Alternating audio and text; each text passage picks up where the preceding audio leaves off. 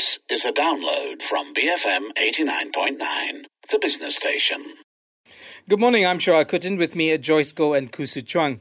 On Saturday, a by-election was held at Sungai Kandis when the Sungai Kandis Assembly seat went vacant following the death of former PKR incumbent Mat Shafi'i. PKR candidate Mohammad Zawawi Ahmad Mughni won comfortably with a majority of some 5,800 votes. However, this is lower than the 12,500 vote majority that Mat Suhaimi won in GE14, just in May this year.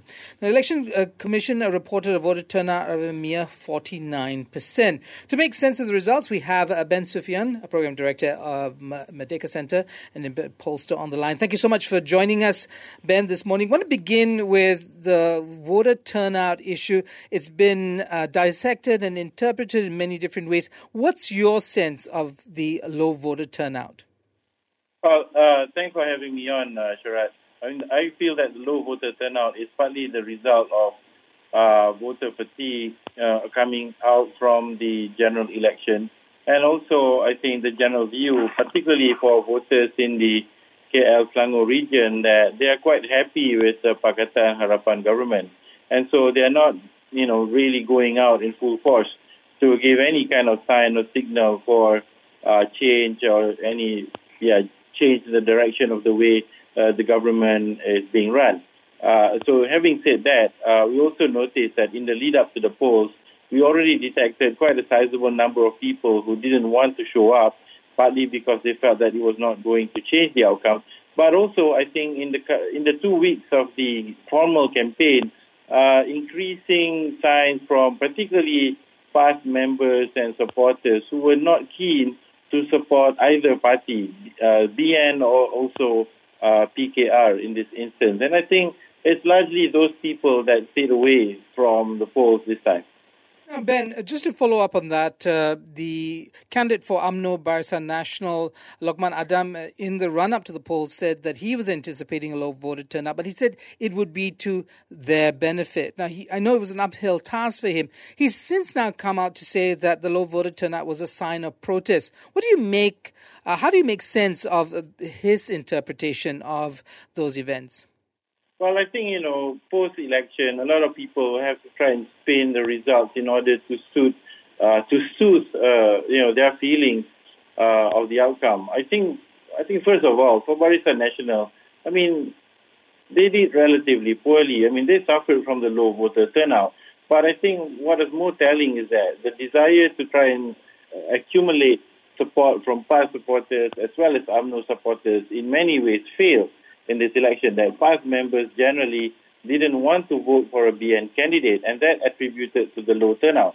Historically, people feel that low turnout is basically of benefit to the Barisan Nasional, largely because it's associated with young people typically staying away from elections. But I think in this particular case, this low turnout is not a protest. I think if there is a protest vote going out, you will see very high turnout as we saw during the general election, in excess of 80%. I think in the case of Sungai Kandis, the voter turnout during the GE was, close to 85%. That was a protest vote. I think here was a very lukewarm, tidak apa attitude displayed by voters in Sungai Kandis. Yeah, Ben Chuang here. There was also the whole issue about how Datuk Seri Najib was headlining the campaign there, not the new UMNO president, Zahid Hamidi. How much did that have to do with the way the voters voted, as well as the fact that there's a school of thought that maybe voters in that part of the world have evolved from the whole race-religion card that was being played out? Well, I think, first and foremost, the voters are not going to quickly evolve out of the race and religion card. But, I think the Barisan Nasional campaign, and indeed, not just the campaign in Sungai Kandis, but, the overall positioning of the BN, particularly UMNO right now, is a bit hamstrung by how closely they still remain associated with Datuk Seri Najib. In part, it's because, the last election was by and large seen by many voters as a rejection of the Najib administration and his style of governance. And having him linger around, in a political campaign and also linger around in terms of making statements reflective of the party stand is not only a put-off for many voters, but could potentially, damage any real attempts by UMNO to win back support, even among their hardcore Malay supporters. So I think this was displayed in the election, because while we say that there was a lower turnout across the board, some UMNO people didn't show up to vote as well. So in many ways, it is not just lack of interest, but also some parts rejection of the continued positioning of UMNO post-general election. Ben, looking ahead to the other upcoming by-elections in Balakong and Sri Setia, what will you be watching out for? Well, Balakong is definitely going to be a very simple affair between the DAP and whoever I think is going to be an MCA candidate there.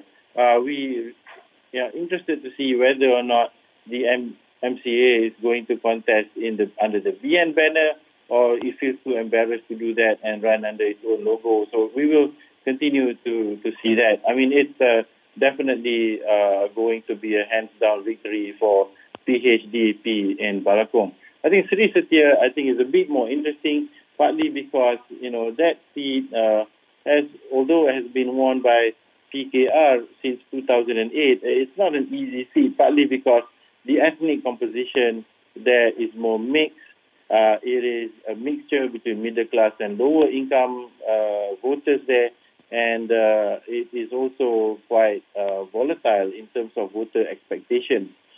So I think the choice of candidate really matters for PKR, but I think more critically, that would be a more better bellwether for support towards the incumbent ruling government in the state of Selangor as well as federal.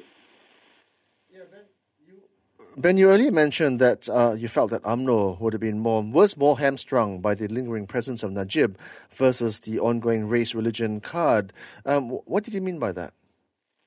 Well, basically, the GE was, a backlash of voter against Najib. I think, we were looking at the general election in the lead-up to election day, and we found that support for Barisan Nasional kept dwindling. But I think voters held back from disclosing their choices until the very last moment, because I think people really wanted to be sure that Dr. Mahathir was really the one who's going to lead. And I think sizable numbers of them, made a chance bet on the current Prime Minister, and that enabled Pakatan Harapan to win. But I think voters were pretty much unanimous in their dissatisfaction with Najib arising from the 1MDB scandal. So having Najib linger around... Ben, what I meant to ask you was whether you thought that there was still leeway and mileage in the whole race-religion issue. Well, I think there is a bit more left there, partly because race and religion remains embedded in the sense of identity in this country. So long as the government, the current government, is able to push through reforms, I think that's going to distract people away from race and religion. But I think UMNO is stuck in that rut, and they can't move out. So I think they are continuing to help on race and religion. I think the other point I wanted to make is that the Malay society is pretty much socially conservative. The younger people display greater sense of desire for more political Islam, and that will remain so. So I think there's always room for people to exploit race and religion, even in the new era of Malaysia. Ben, and lastly, the question of UMNO PAS cooperation, I believe UMNO is saying it's going to give way to PAS to contest in Sri Setia as a kind of quid pro quo for allowing them to run in Sungai Kandis. But when PAS looks at these results, if what you're saying is true, will it be to PAS's benefit to hitch their wagon to UMNO's? Is UMNO, in fact, going to be a lead weight on them moving forward rather than something of an ally who's going to bolster votes for them? Well, I think it's still early days in terms of the real tangible cooperation between the two parties. I think for both PAS and UMNO, I think they are actually stuck where they are. They are in many ways the way PAS has been, prior to 1999, they were stuck in the fringes of the Malaysian political spectrum. And the only way that they can win votes is if they can convince their own supporters to vote the candidates coming from the other party. And this is going to take time, partly because PAS and UMNO are rivals. They have been competitors for the last 60 years. And it will take time for them to cooperate effectively on the ground. And so what we saw in Sungai Kandis is that while the leaders of PAS and UMNO are of the same mind that they should cooperate, the members down the line in the grassroots are having different thoughts about it and displaying it and not coming out to vote. Thank you so much, Ben. That was Ben Sufian, Program Director with Merdeka Centre and Independent Pollster. We'll be back with more. Stay tuned. BFM 89.9. Thank you for listening to this podcast. To find more great interviews, go to bfm.my or find us on iTunes. BFM 89.9, the business station.